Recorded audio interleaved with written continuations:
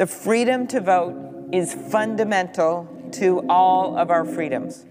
Following the 2020 elections, in which more Americans voted than ever before in the middle of a public health crisis, we have seen unprecedented attacks on our democracy in states across the country. These strategies in state after state are to make it harder to vote and easier to cheat. Well, I'll tell you what this bill does that we're talking about today, the Freedom to Vote bill. It makes it easier to vote and harder to cheat. This bill will set a baseline of protections for voters across the country with common sense, proven reforms that have already been successfully implemented in blue and red states across the country. It's about ensuring that these mass efforts at disenfranchisement that reach their most vivid flowering in the violent attack on our Capitol don't occur, and that people have the ability to get access to a ballot and to have confidence that their ballot will be counted with integrity. Shame on us if we allow the people's voices to be silenced in this chamber. Voting rights are preservative of all other rights. And right now, the right to vote is under attack. Our democracy is in a 911 emergency, and we must act now. And I think it's very important that we keep promoting the committee and the findings of the committee and get that out there, because we need to fight for the truth and do some counter propaganda against those propagandists who are spreading lies and disinformation. But at the same time, I think we need to be critical of the propaganda or the messaging that we get as well, because I think that plays off against each other. I think it ends up causing more division, and that's what it's intended to do on both sides. So I think we need to become more aware of how media and messaging, which is propaganda, it affects us.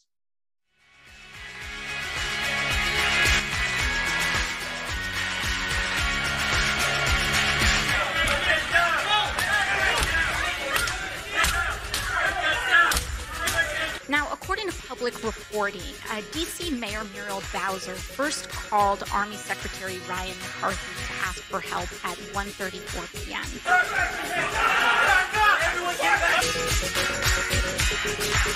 It looks now like the Capitol Police... Yeah, Pete, let me break away from you a second, because things are happening very quickly.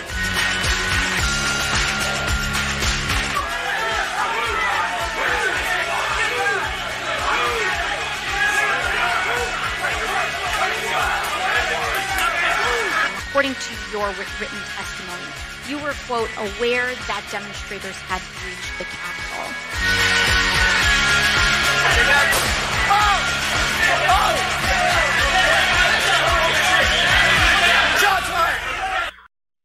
Peggy, we haven't heard from you in a while. Go ahead, unmute yourself and go ahead.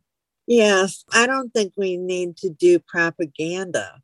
I think we need to do the truth sandwich, where we tell the truth, we call out the villains, and then we tell the truth again.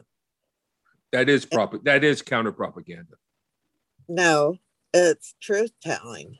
Yeah, but propaganda can be true as well. Oftentimes it's half true. That's a lot of what it is. And also there's good propaganda. So I have a broader definition, not a negative definition of propaganda. Yeah. Thank you for clarifying. Yeah. Thank you, Peggy. Thank you.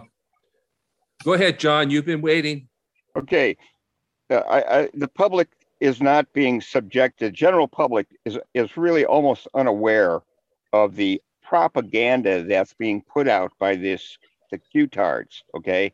Because they've been kicked off the regular internet media, and so they've actually got servers, so they couldn't get shut down. They're now on programs like Gab, and there's one that's called something like Living Room or something, and then they have one other. And these are their own networks. So we have our own networks going out. And you got to realize there are a lot of very unhappy, less fortunate, and totally unfortunate people that this is what they are, basically what the Q and Republican Party is doing through the Q is saying the government is corrupt. They're not going in accordance to the Constitution according to their thinking. And so we're justified in doing what we're doing. And it's very insidious. They're talking about a takeover, basically disbanding the Constitution and rewriting it the way they want. And by the way, the religion is heavily into it. Matter of fact, they have a name for the new religion. I asked them one time, I said, what about Medicare? And they went, the person represents them said, they won't need it. And I said, why not? He says, because they'll all be healthy. And I go, how are they going to do that? We're no longer going to be eating GMO foods, and we're all going to exercise. And I asked her, are we talking like, all the troops lined up in Red Square doing jumping jacks? And basically, yeah, that's what the public is not aware how dangerously red and Republican Party is as a piece in their little pie. Very good. Thank you, John. So when I say propaganda, I think it's important for us to realize that even though it may be messaging, it may be half true, some of it may be true, but let's recognize and respect the power because it's everywhere. Advertising, media, news, it's everywhere. It's everything we use to make sense of the world, and being critical about it is important. Thank you, Timothy. Go ahead, Rachel. Okay, there we go. Thank you, John, for answering my text about saving and protecting our military from the people trying to brainwash them and make them into certain QAnon and oath keepers. It's very scary when I was looking at everything, and then all the people that we found out that were high-ranking military officers. So if Biden doesn't do it, can we kind of put some kind of fire under our generals to make the troops retake the oath? That's an interesting question. I don't really know the answer to that. But I think it's important for us to take their oath seriously. And some of the Republicans did take their oath seriously. Pence, even to some extent, Barr, Milley, of course. I mean, and they were examples. And Milley went out and gave speeches. Barr said there's no evidence of election fraud. So we have people who take their oath seriously. I'd like to see children be educated about how to recognize unhealthy personalities or toxic people and not to put them in office. I think we have narcissism rampant, and it's all the way up. I was proud of Barr for that. He did resign appropriately. I was very proud of him at the end, no matter how I differed in philosophy than him, but I was so proud of him to get out when he did. I wish Pence would have, because I would have voted for Pence if he ran for president. I would have. I really liked him, but he disappointed me, like Trump would say, mightily. Right. Did. Yeah. I mean, Pence, he's a politician first in my mind, and he was just trying to do what his boss wanted him to do, but couldn't bring himself to do it because he knew it was unlawful and wrong. But other times, I wish they would have said different things that then it told the truth. Like when Milley stood up and told the truth, Barr did stand up and tell the truth, but other times they would parrot what Trump said. And so it was a complicated situation. Go ahead, Lisa. Thank you, Rachel. Yeah, it is a complicated situation. And I think with some of those guys, when it comes to telling the truth, I'm glad they finally stood up and did the right thing. But I kind of still struggle because we might not have gotten to this point if they had done the right thing sooner. So they kind of rationalized the escalation as it kept getting worse and worse. And in doing so, enabled it. You know, it's kind of like, yeah, he did the right thing. And even Pence was trying to find every way around not doing the right thing.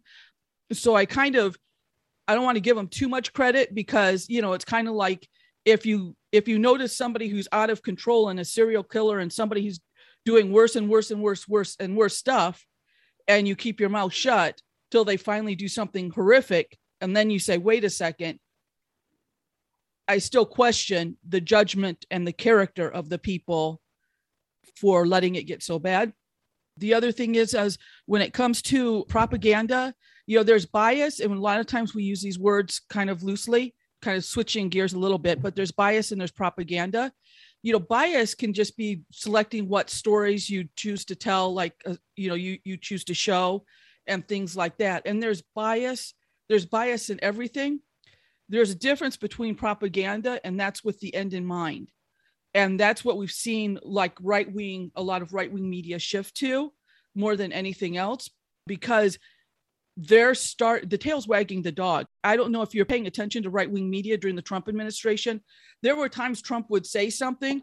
I could tell he was going to change his mind by just watching a little bit of right-wing media and what they were saying. And then sure enough, he would change his mind because he would get blowback from them. And so they, a lot of times, were setting policy more so than other people. It was kind of crazy, as a matter of fact. So we have a situation in which right-wing media is influencing public opinion, and that's driving policy and politicians. And that doesn't seem to be happening on the corporate side. I don't want to say left-wing media, because when it comes to the other media like CNN, it's really corporate media and about ratings. But so they handle everything like a car chase and a fight, so there may be some bias in there, but if there's a bias, it's a corporate bias and to protect their corporate donors and their corporate positions and stuff in general, not all the time, but in general, in my opinion. So that's it. Sorry. All right. That's a good point, Lisa. I want to go back to the religion question, but as far as propaganda, I think we need to look at propaganda in this way. You have right-wing propaganda with intentions, right? With intentions. And we judge the propaganda by its effect, not necessarily always by its content. What's the intended effect can often be determined by the actual effect of what it has. And one of those effects is to draw battle lines. So let's talk about religion now, okay? We know that propaganda, that they've been disseminating propaganda to religious people for a long time already. Well, on the left, there's been a lot of anti-religious propaganda. Christianity is a broad spectrum of people. It's not just one narrow group. Yes, you've got the evangelicals. These are people who just believe what they're told sometimes. And they are being manipulated. But when the left starts issuing, this terrible threat of Christian nationalism, religious people, just decided to have a bigotry against religious people, that their beliefs don't make any sense, and they ultimately lead to conservative responses. The Bible is not trustworthy. It's not worthy of any discussion. In fact, let's suppress discussion of faith on the left. You can't bring it up. You can't talk about how God wants us to love our enemies, feed the hungry, lift up the lowly, bring down the powerful. That once you start talking about, hey, let's use religious propaganda, religious messaging to reach out to the center of the country and to support our liberal, progressive ideals, such as what liberation theologians have done, and mainline and liberal denominations. There's tons of liberal denominations that come right out of the Reformation.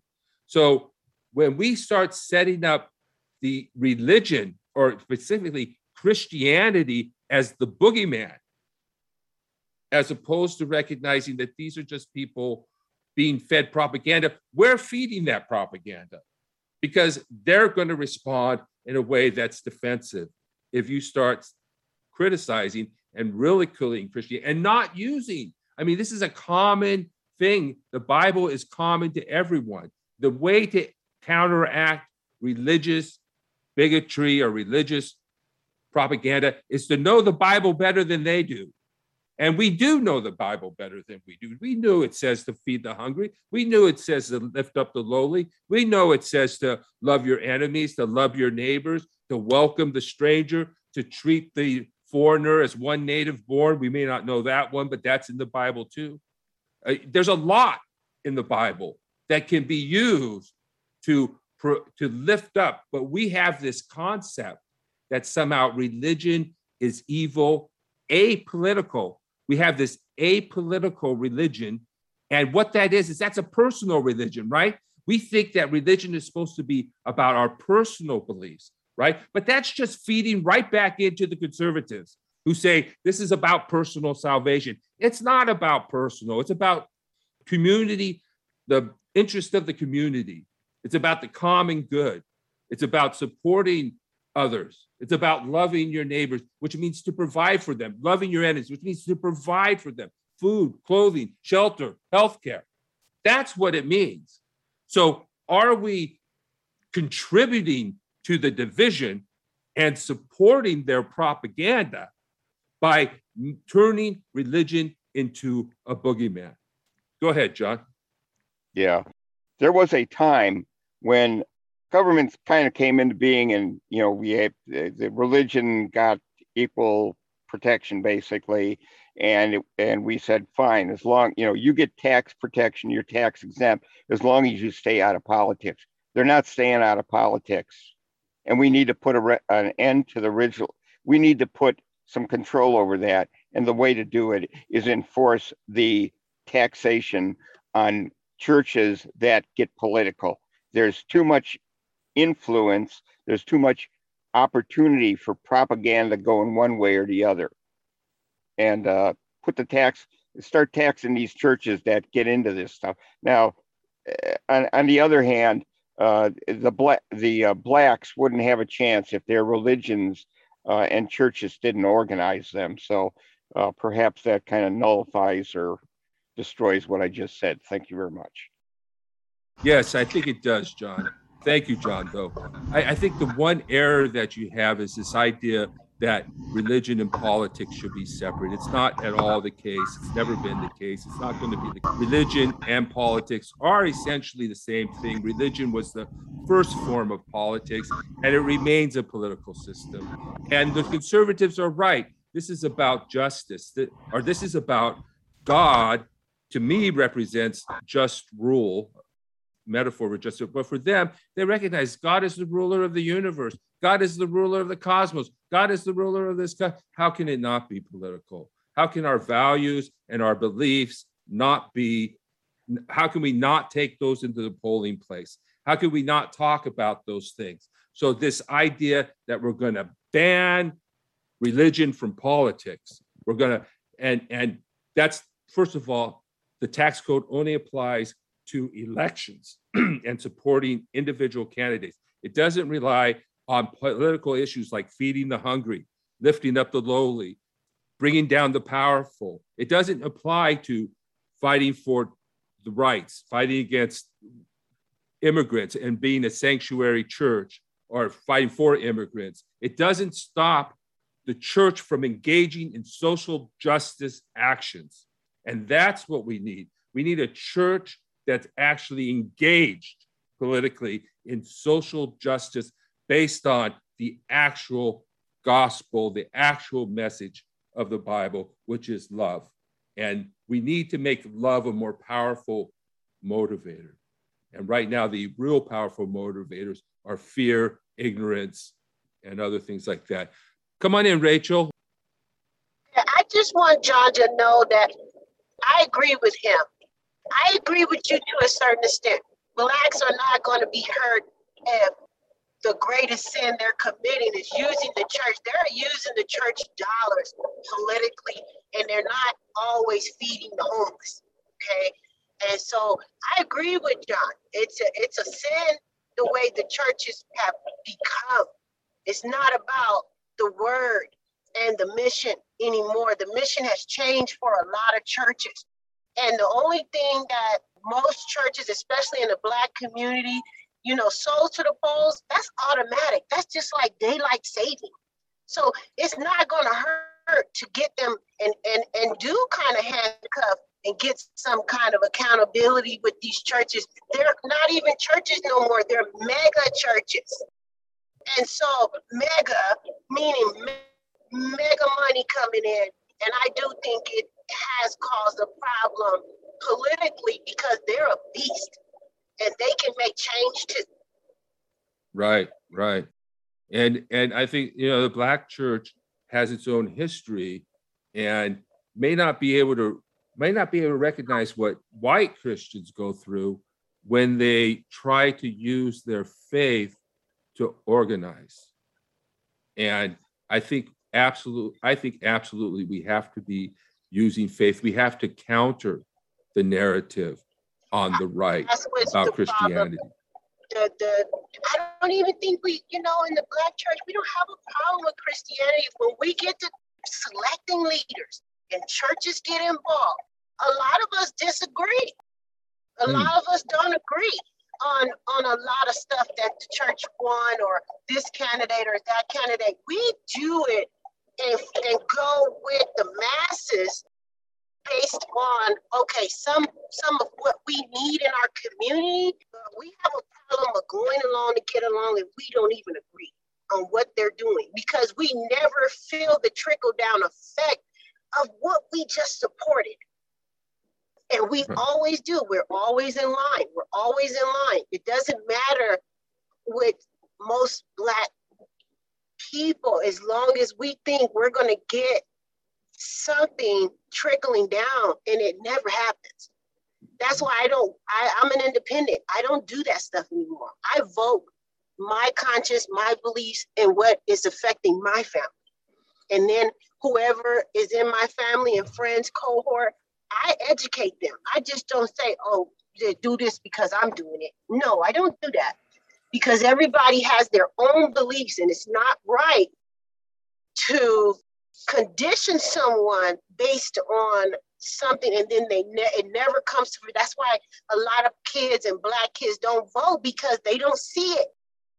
They don't get to feel the effects of change quickly. Right. And the church is a forum to discuss very important issues and should be used that way. And if we want to just hand religion over the right, just like we want to hand democracy over the right, so that's another show, by the way, about some of the propaganda coming out of the left. But I think that the church is a valid and important institution, and religion is an important and valuable tool as a scripture for reaching people, particularly for reaching the middle of the country. And we can't have a situation where we're not reaching out to the middle of the country using their language and using scripture and using the Bible to reach out to people in the middle of the country, rather than making the Bible the enemy, which will alienate the middle of the country. And one reason why we lose, and even though we can get rid of a wannabe dictator, we can't get rid of the Republicans running for office. Lisa. Just real quick, one of the reasons the right-wing Christianity kind of got, I think, like a bad rap to some extent is because it was the more extreme right and conservatives that really entered politics in a hardcore way. So the first voice, and they became kind of the biggest voice for Christianity, unfortunately, until more recently, because finally I was pushing people during the Obama administration on the left to speak out more, because the extremists were basically acting like they spoke for all Christians, and other Christians weren't speaking up and saying, I'm a Christian, even something so simple as I'm a Christian and I disagree.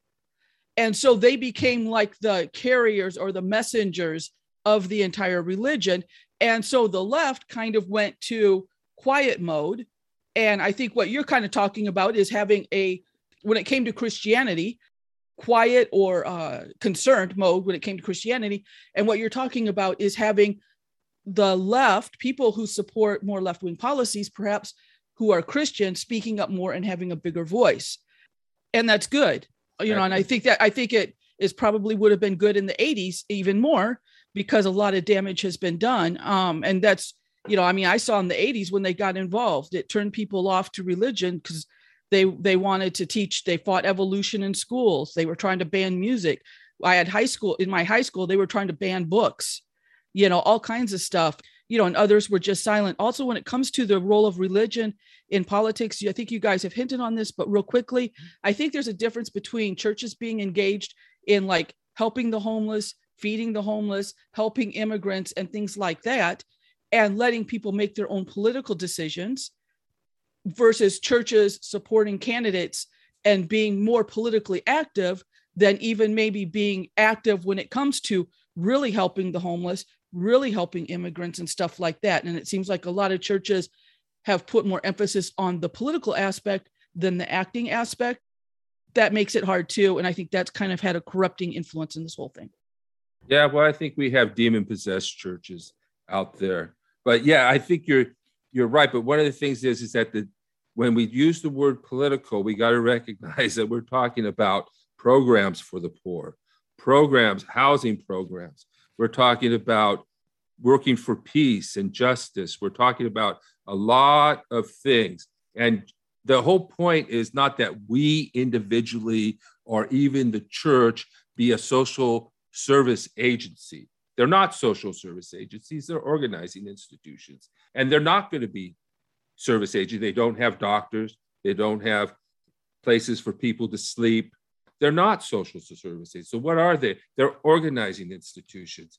And one of the reasons why Christians, liberal Christians, don't speak up is because of the negative reaction. I mean, I had a meeting where because I do two podcasts, Democracy Under Fire, which you can find on YouTube, and a podcast. And I do a podcast called Bible Study for Progressives. And people automatically dismiss you. I mean, the type of treatment that white Christians get when they try and talk about their faith in a political context is atrocious, really. And it shouldn't happen. And it's because of the propaganda that's so negative towards the Bible and towards Christianity that we're feeding this fight. We're feeding it. We're not countering it. We're being divided. And we're not just being divided by the right, we're being divided by the left as well. And that's a larger discussion here, but it's what's happening. So we've come to the end of our time together today. Also, my show, Democracy Under Fire, you can find that at www.tinyurl.com/Democracy Under Fire video. That'll take you to the YouTube page. And you can find the audio versions on any of your podcast apps. Democracy Under Fire, Bible Study for Progressives. We're going to keep you informed, keep you involved. And I want to thank everybody for coming. I enjoyed all the conversation and all the input that you had. And I hope it was good for you as well. Every person has to stand and defend voting rights. Voting should be for all people. Voting rights are under attack like we have not seen since the days of Jim Crow. Now is the time to ensure national standards that will protect and expand our access to the ballot. Mr. President, we demand voting rights now. There is no excuse to not pass voting rights reform. All other rights depend on the right to vote. It is the #1 issue of our times at this moment. Get this done. What do we want? Voting rights. When do we want it? Now. Just over 100 years ago, brave women stood on this very spot with much the same message that we deliver today. Full and equal voting rights for all. Fellas, women are going to lead the way. Stay with us, follow the message, keep on keeping on, and we